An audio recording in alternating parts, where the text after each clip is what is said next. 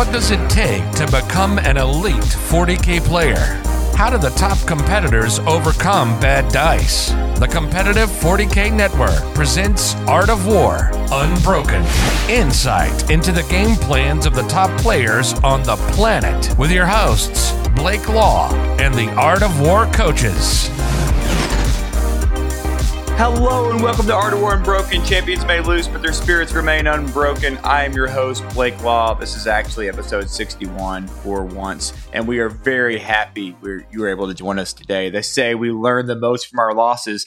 That is exactly what this show aims to do. We're going to interview an elite player who has lost 1 to 2 games at a major event, and we're going to talk about all the things, all the stuff, and we're going to talk about that elusive bad dice roll, how it happens, how to not blame it. We all blame our games on bad dice sometimes. I blame my games on bad dice. I lost to our guest this weekend, and I'm going to say right now, it was 100% bad dice. There's nothing in between. Blake Law is claiming it right now. So we're going there. We're going to ATC. We're going to Chattanooga, or the Nougat, as they love to call it. The city smells kind of gross if you've ever been there. There's a little bit of a scent in the air, but don't let it tarnish this wonderful event. And we're talking about team events. Brad Chester's absolute favorite thing on this planet. And our guest today played both of us in 2 separate games. He played me. He stomped me into the ground. He played Mr. Chester, and they had a nail biter. And we're going to talk about what this player could have done differently.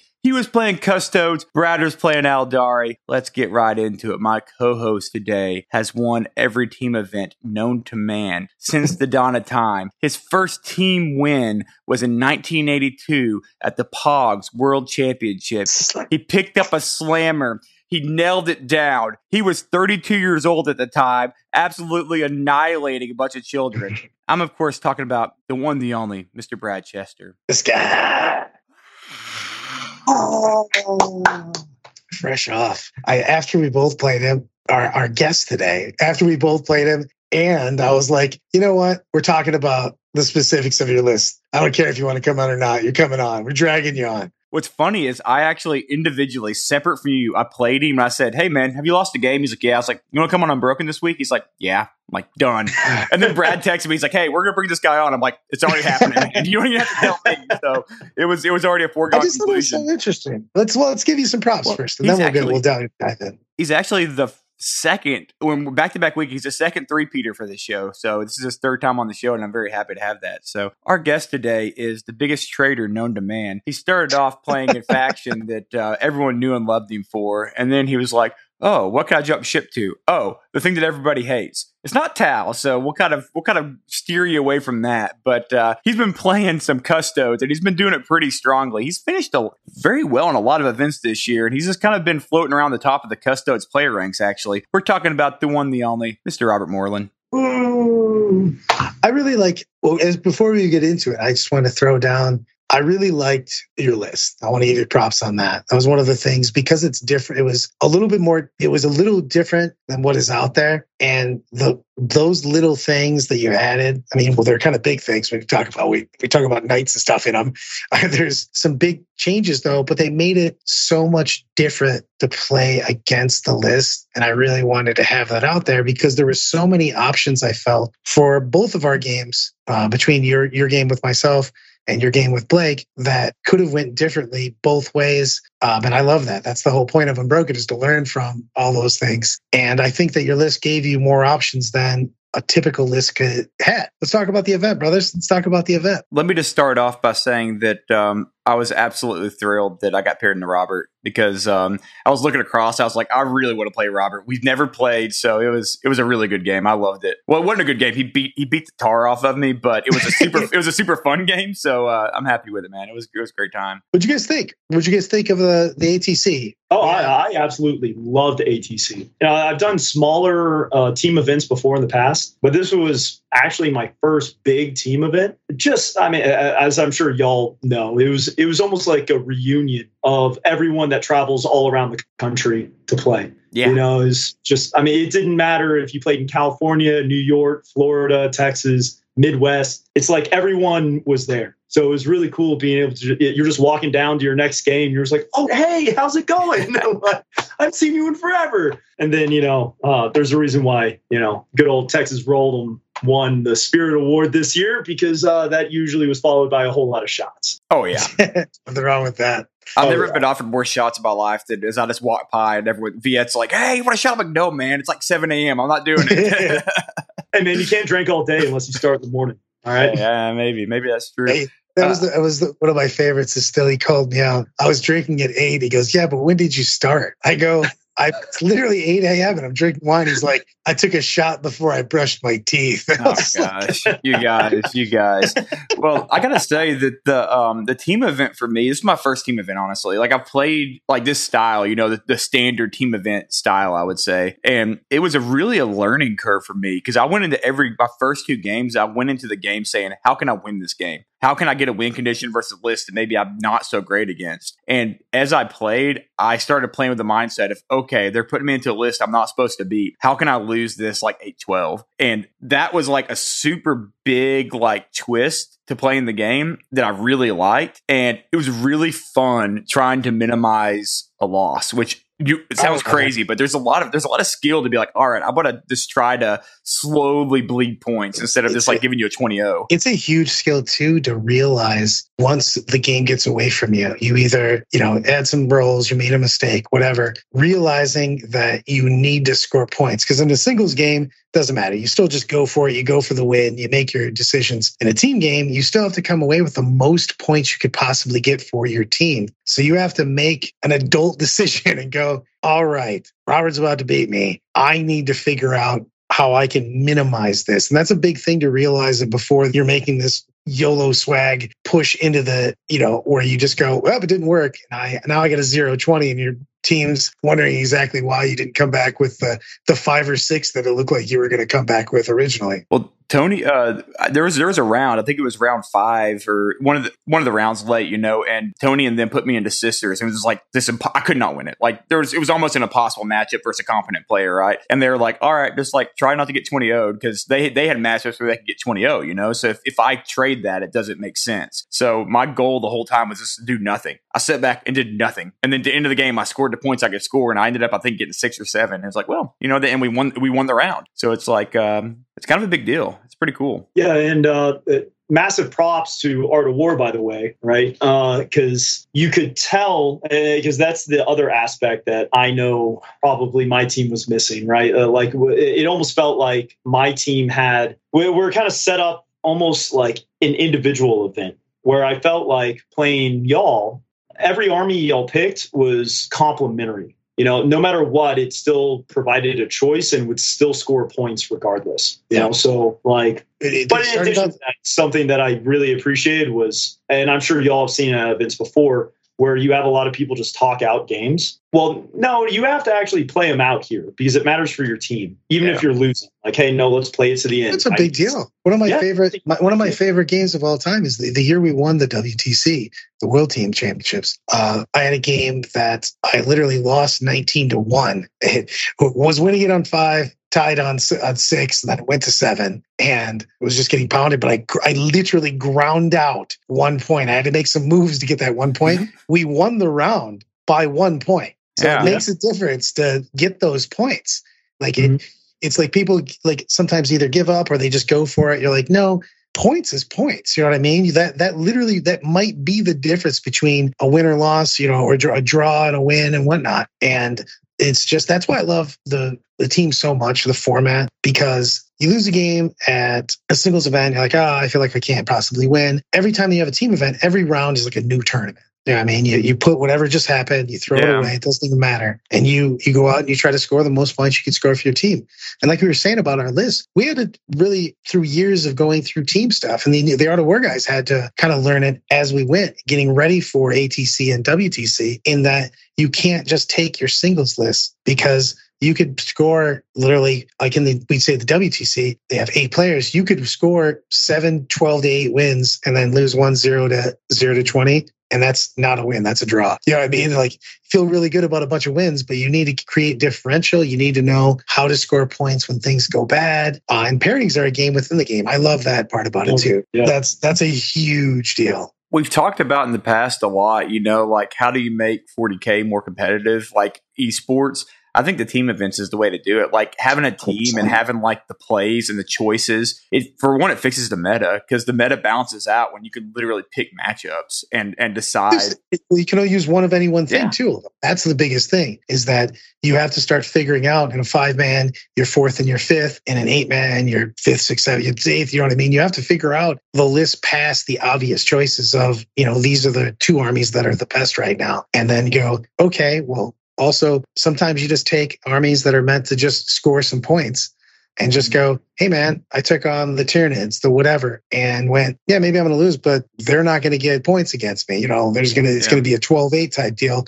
And a lot of times that's just as good as a win because they're banking on that player getting 16 to 20 every time. Right. Yeah. It's big. I 100% agree, Brad. After playing this weekend, I see why you keep saying every single time we have an episode, I would do strictly team events. I would. I'm all in. If there were a team circuit, that's all I would do. It makes it so if the meta is terrible, it's not terrible because there's one awful list that's in there then. You don't have to worry about it. You put Blake into it, and Blake just intentionally loses a 6-14, and everyone else gets 20s. There you go. Bam. Tell the truth, I got 2 questions for you to start us off with, Rob. Yeah. One, let's run through your list, and then let's go with where did your team see you in pairings? Where did they have you? What was your role in the team? Sure. So to just kind of go over my list, I had a shield captain with the shield. I can never pronounce the thing, but I also spent the points to give him master of stances. I'll explain why here in a second. Then, of course, Trajann, because if you don't have Trajann in custody lists, is it really even a custody list?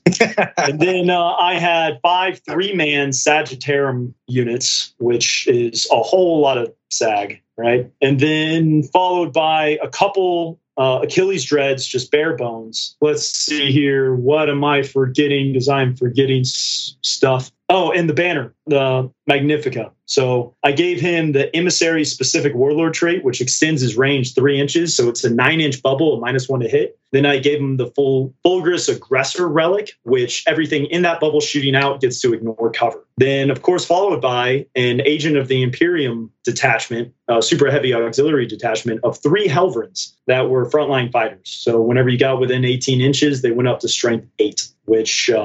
it's legit. Which he made me pay with. I'm not going to lie, those Helverins really changed the dynamic of that list.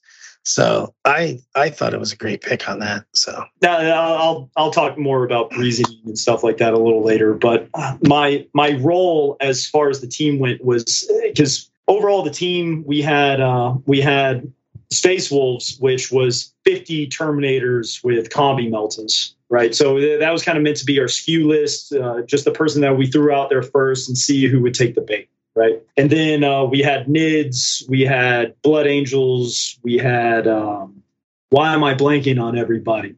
But my whole role was to. You had Chaos Knights, I think, didn't you? Yes. Thank you. Mm-hmm. Yeah, we had Chaos Knight Armature Span. So my role was to try to take the harder matchups. And even if I had to lose, keep it minimal. Right, because I knew I could score X number of points. So just give me those high scoring lists because I know I have the ability to try to bully them with the massive amount of OPSEC that I have in my list and keep their score low enough. So even if I lost, I would keep it such a slim margin that I would try to ideally keep it to a tie or have their win be relatively minimal. So that was kind of my role with it.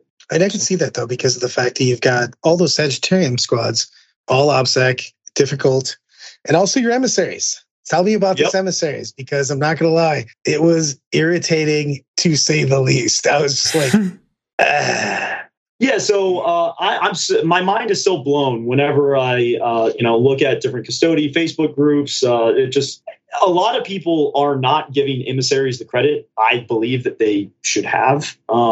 because the army-wide fight first and having unlimited interrupts, I've counted the amount of CP I would have had to spend in a game to have the amount of interrupts that I've had, and it's been on average between 16 and 22 CP worth of free interrupts that I'm getting every game. And then army-wide, ignore all hit and wound modifiers. So anytime someone goes, hey, look, I'm -1 to wound, I get to have the fun conversation of going, no, you're not, right? Hey, I'm -1 to hit. No, you're not.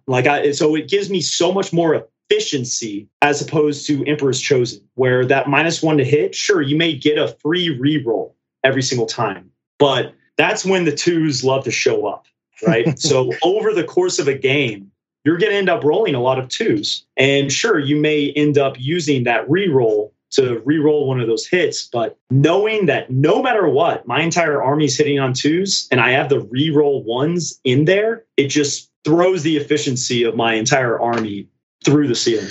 Double shooting those Sagittariums is also a big deal on that. Not ignoring that -1 and then still being able to full fire both of those profiles.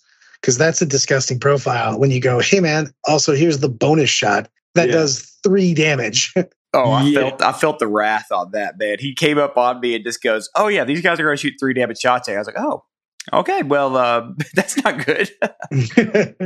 Oh yeah, I mean, it's like I can't. The amount of opponents I've walked up to the table with, and I have my small little box, right? And there's like, that's it. Like, yeah, no, there's a disgusting amount of shooting in this list, and people don't really anticipate how much shooting I actually have until my first shooting phase, and they're like, whoa, right? Because I think, yeah, Blake, didn't I kill like 3 of your big knights in one turn? You did. Yeah, you killed 3 big knights in one turn. I was literally tabled. I was like, oh, yeah, those Helverns, I'm going to buy some of those right now because those things melt. I liked it a lot. That's one of the reasons I was like, we're definitely, after Blake had already apparently had you on scheduled, I was like, we're bringing that on. Yeah. No, because I really enjoyed the combination of Emissaries and then the Helverns, because that 3 damage cannot be overlooked. And it also extends the table up. So you have the really, really good mid-range of assaulting and shooting that the Custodes bring.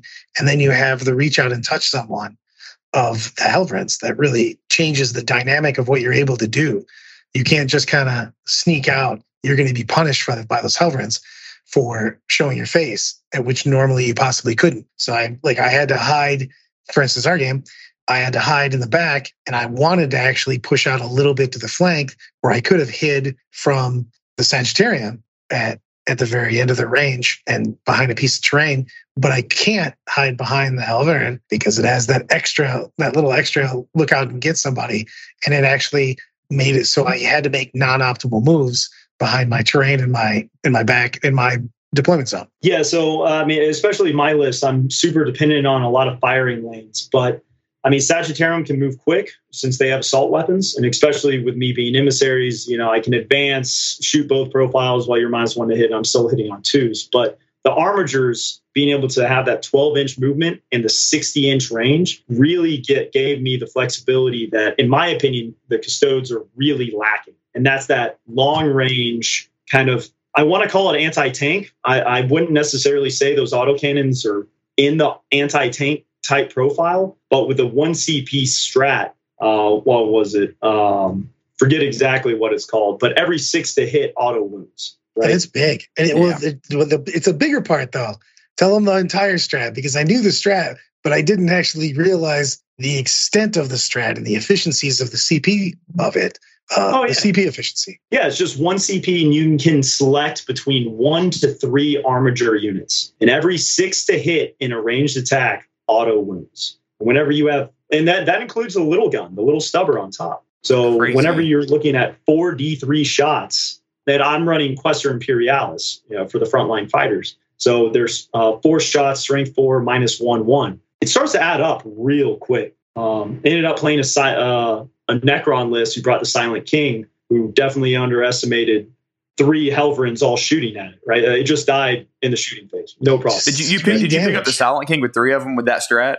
Oh, yeah. Yeah, I mean, he picked up a 9. So you got to figure he's saving half of them. They're 3 damage per. It's like just the perfect profile to just pick up everything that they have. And it's just, you can't, 3 damage weapons are just such in a primo spot right now. There's so many 3 wound different units out there, and it's got a good AP on it. It's just, it just puts down a ridiculous amount of fire, and it feels terrible when you get shot by him because you're like, oh, only a couple wounds went through, but you're like, I have to make all of these basically, or I'm dead, or my small vehicles. You know what's just stupid about that package, Brad, is you can take it in Knights and put a Crusader to make them weapon skill 2 or ballistic skill 2, or you could put them on a Paladin and reroll 1s. Like, what? That's pretty ridiculous. Also, the banner guy is just so irritating. It's not like anybody doesn't know that because Custodes have been around for a while. Yeah. But just having a giant aura of -1, I was just like, so those guys are in the aura? Everybody's in the aura? Cool.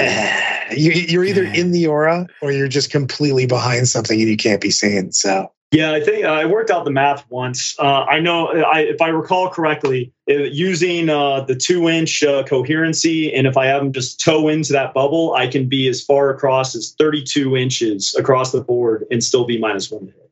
So, like, that 9-inch bubble is super solid. 100% on that. So let's talk about some of the missions we played. You got 2 missions between Blake and I. You and I played 5 objectives. Why am I blanking on this? We either played Death and Zeal or Conversion. Did we not? It was long table. So. Oh, I'm making this up then. What round y'all played round 2, didn't you? Well, we didn't play 11 because that was a different round. Yeah, let's see here.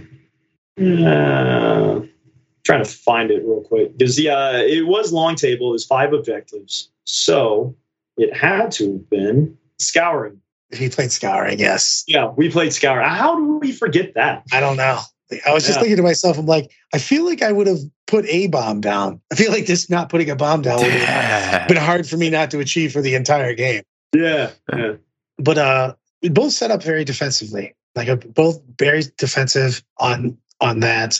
And I was, it's weird because this matchup is so much different for me going into it. I know that it's where we'll turn the focus back on you, but I had to run my mouth just a little bit because I'm playing my Eldari. I'm usually defending. I bring double Banshees, Scorpions, Karandras, Baharoth, and I kind of lean on the Banshees for fight last, and then I do basically melee by committee, where I just get to fight everybody, and I get multiple attacks, and I get to bounce away, and I get to just do whatever I want to do. And the Emissaries were just frustrating, even trying to set things up because of the fact that you could auto-interrupt. All of a sudden, spacing made a bigger difference because I couldn't get to some places, and wrap people completely, so you could pull me out of combat a little bit, and or I just lost half a unit before I got to fight because I just can't be like, go ahead and fight last. You're like, or how about I don't? and also I'm standing on an objective, just letting you know I've got a 1 CP interrupt because 2 CP seems too much. But it really made it, and I say this all the time, when you make your opponent ask questions, they have more chances of getting those questions wrong. Because if you let your opponent sit in his comfy zone, his happy place, he's probably not gonna mess up. You know what I mean? You gave so many questions on that. Firing lanes, putting stuff. I think one of my favorite parts, we'll go into the rest of the game, we literally had one of these small pieces of terrain, very small. And both of us were like, wherever. We'll just put it wherever. And we both kind of just threw it, his in the back, and I threw mine kind of in the front. And both of us got punished for both of those pieces of terrain. Robert had to move all the way around his and lost a bunch of inches. And if I would have turned mine, I would have been able to hide in a line behind. Instead, I got a unit picked up. And I was like, remember those pieces of terrain that we thought were completely inconsequential? Well, they made a huge difference, and both of us basically lost a unit because of them in each side. But just the small things count. They do. No, they really do. What we thought was just crap terrain that we literally just threw on the table. We're like, oh my God, my armature can only move like 4 inches now. It's a big deal because you think about like a lot of things, and I say this quite a bit, which is small things a lot of time add up because you think about it. You made a 2-inch deployment error. You made a slight 2-inch movement error, and you go from almost an auto charge to a 50% coin flip if you use the CP. Yeah, I mean, they're like small things just add up over the course of the game. Is that your motto in life, Brad? Small things add up? They do. You just got to do it a little bit extra. Just making sure. Couple more reps. Yeah. It all counts in the end. Oh, Jesus. But So what did you choose for your secondaries on this? And what was your overall game plan walking up to the table once we got to the scouring? What were your thoughts about the match? And so with scouring, I knew the best bid for success is always going to be just going second, right? Like, because I know, especially with Custodes being an army, low model count, but very elite, I need to make sure I'm always trading up and getting max efficiency out of every single unit, right? So none of my Sagittarum can just be shooting. They have to be shooting and charging every chance that they can get. So knowing that if you go first, I now have the opportunity to maybe start getting some charges off. It would put me in a really good advantage turn one. But as far as my secondaries go, I ended up taking Stand Vigil, which is basically Custodes Stranglehold. So it's score 3 points at the end of the battle round, unfortunately, as long as you hold more objectives in no man's land than your opponent. Then I also took, I believe I took Grind and Banners, if I recall correctly. Banners for sure. I'm not sure if I took, what was it? I don't remember on that one, to be honest with you. Yeah, I want to say I took, it had to have been Grind. Because I took Wrath of Cain, I took Mental Interrogation, and then Banners. Banners? Yep. Yes. Yeah.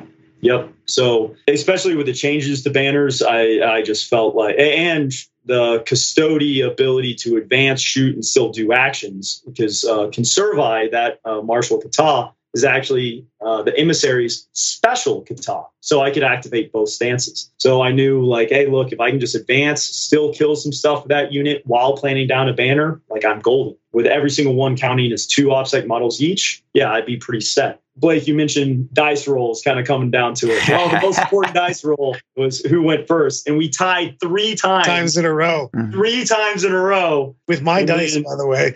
Oh, yeah. Brad was just setting up like, oh, no, we're tying. Uh-oh. Like, again, let's do this. You rolled this one the last time. Yeah, that's a... It was funny because that was the biggest roll of the game. I don't think there was any more crucial roll at all of any set of dice because I had a huge advantage going into that. I knew I was going to be in trouble if I had to go first because we also had set up, I had set up my side of the board, leaving some lanes because I didn't want Sagittarium hunkered down on the middle objective and everything, basically giving me no lines with my Hail army to try to get there. And then, but in the same vein, you set up lanes for your Sagittarium and the Halverans. So it was very difficult to move around the board and not give yourself some sort of area to go and get killed. So I knew that I was going to be able to do and just went, you have 0 ability to get back here. Don't do anything to these guys for a turn. And then I tried to make it so you had to pull up and you did a little bit. But going second was a gigantic advantage for sure. Yeah, because I knew I wanted to mitigate your impact of those bikes, right? Because the bikes just give you so much movement. And I felt like I did an all right job keeping your bikes back there as long as I could. But me having to go first, it just allowed you to have way more favorable trades. And there's just nothing I could do about it, right? You kept me to a full 0 points on Stand Vigil since it scored at the end of the battle round. I remember that one vividly, unfortunately. Yeah, because I ended up playing very, very cagey because of the fact that I got to go second. So I just kept overloading the middle with just enough. I think too much a couple times. I kept debating on that to clear you off. But it's a big thing on that. And that's another thing with the Emissaries is it was driving me crazy. Like, because I was trying to get 2 attacks in. I'd want to hit some. I'd have to clear the middle, so that had to go. And this is why I want to go. We're talking about this, and Unbroken. Yeah. Because I pointed it out. Because normally I can go, okay, I have to fight over here first because the Banshees are making these guys go last. But the problem is that, and I didn't clear an objective off one of the times in your deployment zone. I sent some stuff in. He gets a free interrupt. He kills just enough stuff. I don't kill the unit completely off because one of the units got killed. And then I had sent 2 basically enough stuff into the middle to clear the middle. But because of the interrupt and a free interrupt, just fight first, I wasn't able to fight with both units to clear his objective off. So in effect, I was just standing there staring at the board going, well, I just kind of sent some units on a suicide mission that was supposed to, give you a 4. And instead you still got an 8. And I lost some units. So I was just kind of going, FU emissaries, Yeah, I mean, I remember, not our game, but I have played games before, Harlequins back in the day, right? Pre-nerf, right? Yeah, they would try to multi-charge me. And it's like, okay, well, if you send one unit, I'm going to Tanglefoot you, and you're just stuck standing there in the open. If you send two, you're going to lose one, right? If you send three, I'm going to Tanglefoot one, and then I'm still going to kill another one. So it's like all of a sudden being able to remove all that flexibility and forcing people to play in a different way really can get into people's heads, especially because after the first time, they're like, oh, wait, this is real. Like each one of these Sagittarum are 4 attacks, strength 5, -2, 1, right? So you got 12 attacks coming at you from just a 3-man unit. At that point, they're usually already committed. Well, I like some of the combos, though, that you can pull off on that, because with the fight first, it allows you to do a little bit more aggressive plays. For instance, Tanglefoot somebody that's trying to move away from you. And normally, because it's it's your turn, the defender would get to fight first, but now you fight first. So you can actually take an actual melee threat, keep it in combat because of the fact that you can go first now. Usually, you could be punished for that because they get to fight before you do. But the fight first comes into play on that. And I think makes that combination very, very nasty because you just get that opportunity to take that person away before they can do anything. And if you have the opportunity to actually set up your Custodes in a way that's favorable and are able to kind of think a couple turns ahead, that's actually something I managed to do against a Sisters player that I played against, where I activated the Custodes that says you have to roll off if you want to fall back, right? So I managed to tag a Battle Sister squad and Repentia, right? And he's like, okay, well, I want to fall back and shoot these guys. Like, well, roll off. Oh, no, look, you can't fall back. You're stuck here with me, and I get to fight first. Like, these units just die, and there's nothing you can do about it. It's huge on that. People just like really rack their brains. Like, there's got to be some way out of this. I'm like, no, I just get to fight first, and it is what it is, right? It's also the minuses. Ignoring the minuses is such a big deal because you can do things like you were talking about, advancing. Just the sheer amount of, you're getting 17% more hits all the time, but you're also doing that with wounds and everything else. And they just add up over the course of the game. The fact that you just kept being able to, I never got the lightning. You didn't care if you were shooting through things. Banshees, no one gave a shit. You just, you know what I mean? You got to smash on them. But that adds up over the course of time, over the 5 turns of a game, just getting that amount of extra hits all the time, because you're not worrying about that. And then the fight first, again, there were so many fights during that game that I had to fight with just the Banshee Exarch. A full unit got killed over in your corner and stuff like that. Those things just don't happen if you don't have that. Which is why I was really impressed by. I played him a couple times, but I've played Emperor's Chosen 1,000,000 times. And I was really impressed, at least for against myself, the way my army operates. It was a pain in the ass, I have to admit. You were a pain in the ass, Robert. Thank you so much. I'm so glad I could do that for you. Yeah. You were a gentleman with my ass, so no pain in the ass over here, man. It's nice, dude. We had a good. The game was fine. It's just it made my head hurt because I had to keep staring at the board, figuring out what the hell I was doing. Because there's a lot of things you can do on autopilot because you've done them so many times with your army. I'm going to make this fight last. I'm going to do this. This is the combination. I'm going to fight here. Balroth is going to go with these guys, and then this kills this, and you go with your normal statistical deviation, your normal bell curve, because you know that this amount kills this amount. But then you have to go, well, what happens if he fights over here first? Or he fights here first? And I have to make both those decisions now. And it makes it very tough because now I have to overcommit to 2 different spots if I want to get to both outcomes successful. So it gives you a lot more problems on that. I have a lot of stuff for the Bradney, by the way. I've got future questions. So much Brad. Well, I'm not going to even ask you right now. It's too obvious. So you wait until the Bradney for it. I'm ready for part 2. I'm ready for it. Let's go there. Thanks for joining us, Robert, for the 3rd time. You could be the first 4-peat guest. I don't know.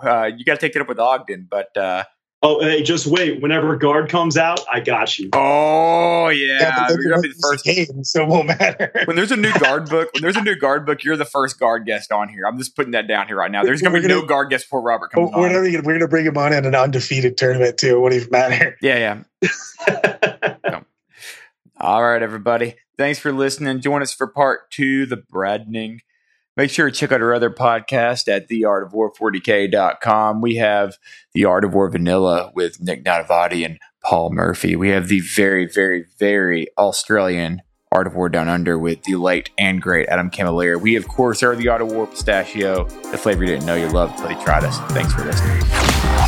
Like what you just listened to? Check out Art of War and the Art of War Down Under podcasts on the competitive 40K network, theartofwar40k.com.